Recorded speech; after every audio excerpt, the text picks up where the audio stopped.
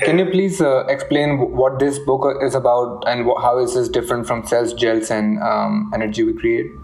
Yeah, so cells, gels, and the essence of life, there are really two messages in that book. The first message is that the water that's inside the cell is not liquid water. And the book details the evidence for that.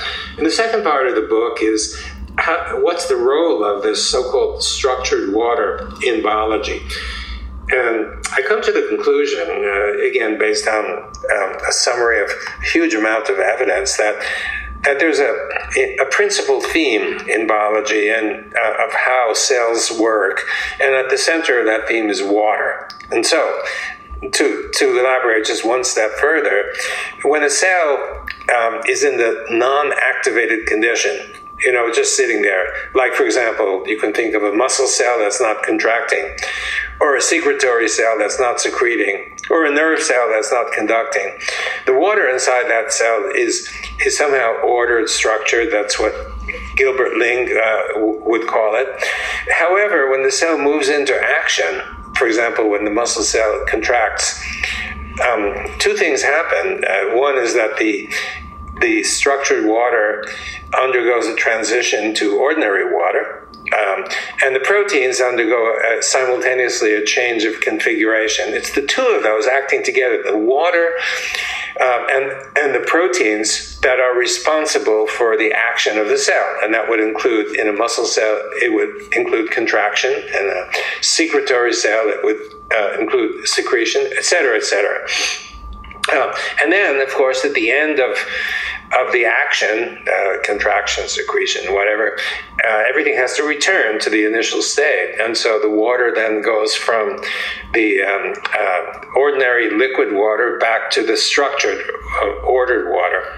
And that's the main message. Those are the two messages of that book, the two main messages, that the water ordinarily is structured, and that when the cell goes into action, it's not just the proteins that undergo changes, as people think today, but also the water. And the water and the protein undergoing this transition together is called a phase transition. It's well known in physical chemistry.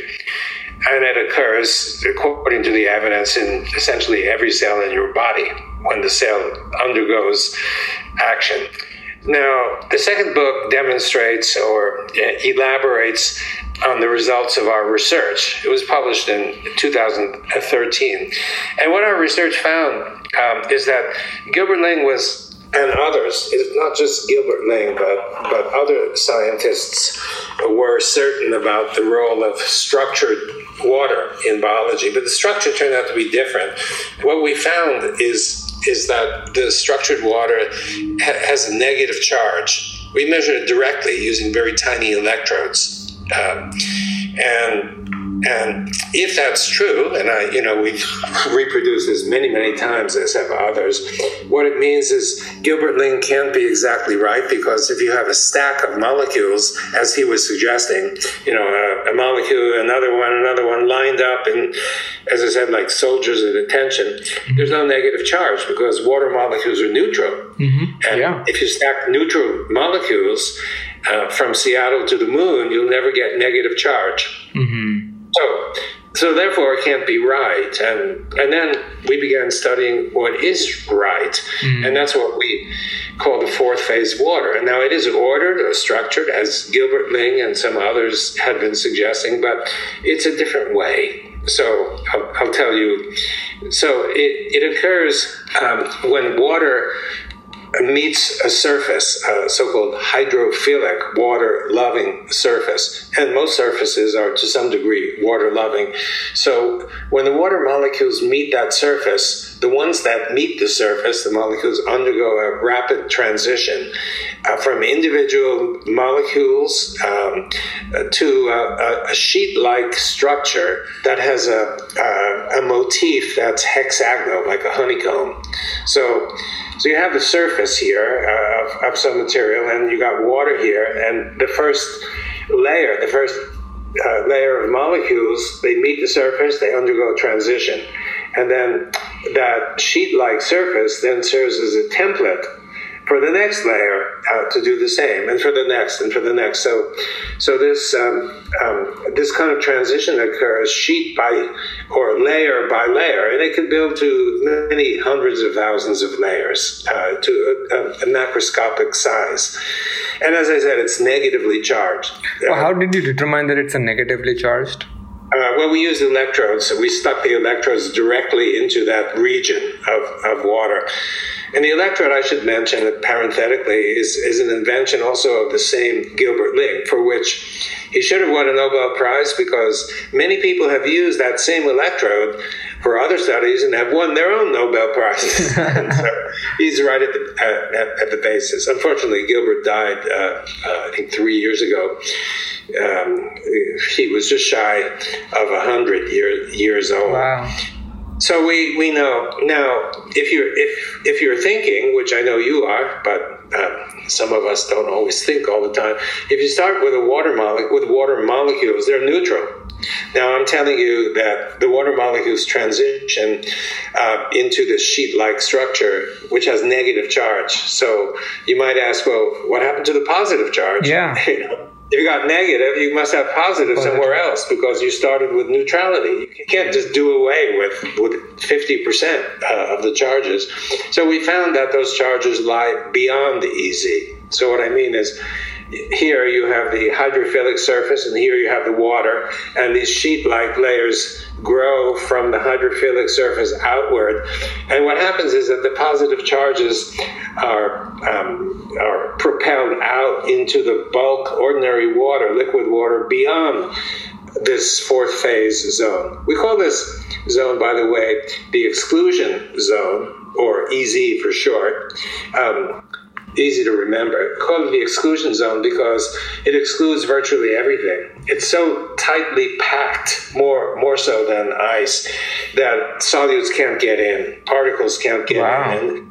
And so, in a sense, you can develop this into a filter, which we've done, because if you start with water that has contaminants, and this EZ grows, it pushes out the contaminants into the next region. And so if you collect the EZ water, or fourth phase water, it should be essentially contaminant free. And on that basis, we were able to build a filter. We call it a filterless filter because there's no actual physical filter. The filtration occurs by virtue of the growth of this exclusion zone. Now, someone might be asking, you need energy to create all this stuff, because when you go from chaos, that is liquid water, to order, that is the fourth phase, from chaos to order, you always need to expend energy. A lot of people are unaware this is a fundamental principle of thermodynamics and physical chemistry, but you can think of it as you might think of your office. So you get up in the morning, you go to your office, you sit down, and you throw a paper to your left side and some pencils and a paper to the right side, and you keep doing this day after day. It requires essentially no energy, but you create chaos. You create disorder. Now, one day, you decide, well, I'm going to create order. You need to take time and energy to do it, right? And that principle, that's just an example of a general principle. And a general principle applies in all realms. And so in order to build this EZ water, which has structure to it, has order to it, you need to expend energy. And I tell you, neither I nor the senior people in my lab could think of where that energy was coming from. Mm-hmm. We had no idea. And we scratched our collective heads for several years before finding out. And we didn't figure it out. It was an undergraduate student who figured it out. So he was doing his routine experiment, his experiment at the bench, and he noticed to his right there was a gooseneck lamp sitting there, one that you can bend, and he bent it so that the light illuminated the exclusion zone, or a portion of the exclusion zone. And where it was illuminated, the exclusion zone grew. It grew enormously. from that light. And he called me in, and I saw it, and I thought, oh, finally, figured out light. So light. Light from photons. Light is responsible for building. But this is happening within the cell, or like this is happening within the body, right? How is the light reaching within the body? Is it from the exposure to the skin? Well, let me explain. It happens in the body, and it also happens outside the body. And the light, the particular light that we're talking about, is not visible light. It's infrared light. Wow. So light has a spectrum of wavelengths, and the shortest wavelength that we can see is violet, and the longest wavelength we can see is red. But at the shorter wavelength, beyond the ultraviolet, at the longer wavelength beyond the red, is infrared and ultraviolet. And so we did our tests using single wavelengths from all of those regions, from the ultraviolet, several wavelengths, to the violet, through the spectrum of visible light, all the way to the infrared. We found that almost nothing had any impact except when we got to infrared. When we got to infrared, the effect was profound. Just a little bit of infrared light could cause a growth of the exclusion zone, and we could see it even when the exclusion zone was stable. If we shined a very modest amount of infrared light from a light-emitting diode, LED, we could get growth of 10 times the size. So it didn't take a rocket scientist to figure out if infrared light or infrared energy could grow the exclusion zone in the laboratory. It could grow it everywhere. And maybe that was the energy. I mentioned that energy is necessary. Maybe that is the energy that's necessary for building this EZ. So finally, it was a student who found out. Of course, we followed up with experiments. Now, a question that arises to many lay people is, where do we get infrared energy? Yeah. Right? Maybe your question too. So if you have an electric range and you open the door and you see the coil that's glowing bright orange and generating heat, you have a tendency to say, well, yeah, it's generating infrared energy, same as a toaster. And that's correct. However, it's not just that. Infrared energy is coming from all over the place, not just from you, but coming from your hat, coming from the wall behind you, which appears fuzzy. It's all over. And the way you could prove that to yourself is you could get an infrared camera that is like a regular camera, but the sensor is sensitive not to visible light, which is true of your cell phone, but it's sensitive to infrared light.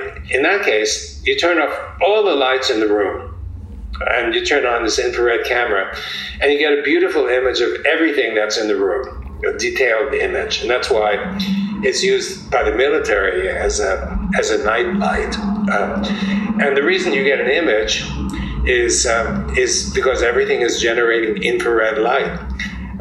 Just as in your cell phone camera image, is because you're generating, or at least reflecting, a visible light, and it gets to the lens of your camera. In this case, it's just a different wavelength, the same principle. It's just a longer wavelength, which falls into the so-called infrared range, which you can't see with your eyes.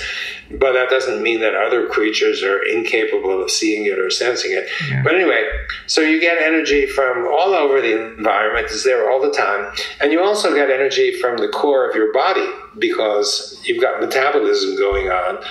And with metabolism going on, it generates heat. And heat it's not exactly the same as infrared, but infrared is the source, infrared energy, and heat is the consequence of it. So the two are closely tied together, but not precisely the same. Anyway, because there is a huge amount of infrared light coming from all over the environment and from inside your body, it means that you always have easy water, because the energy that's required to build it from ordinary water is present.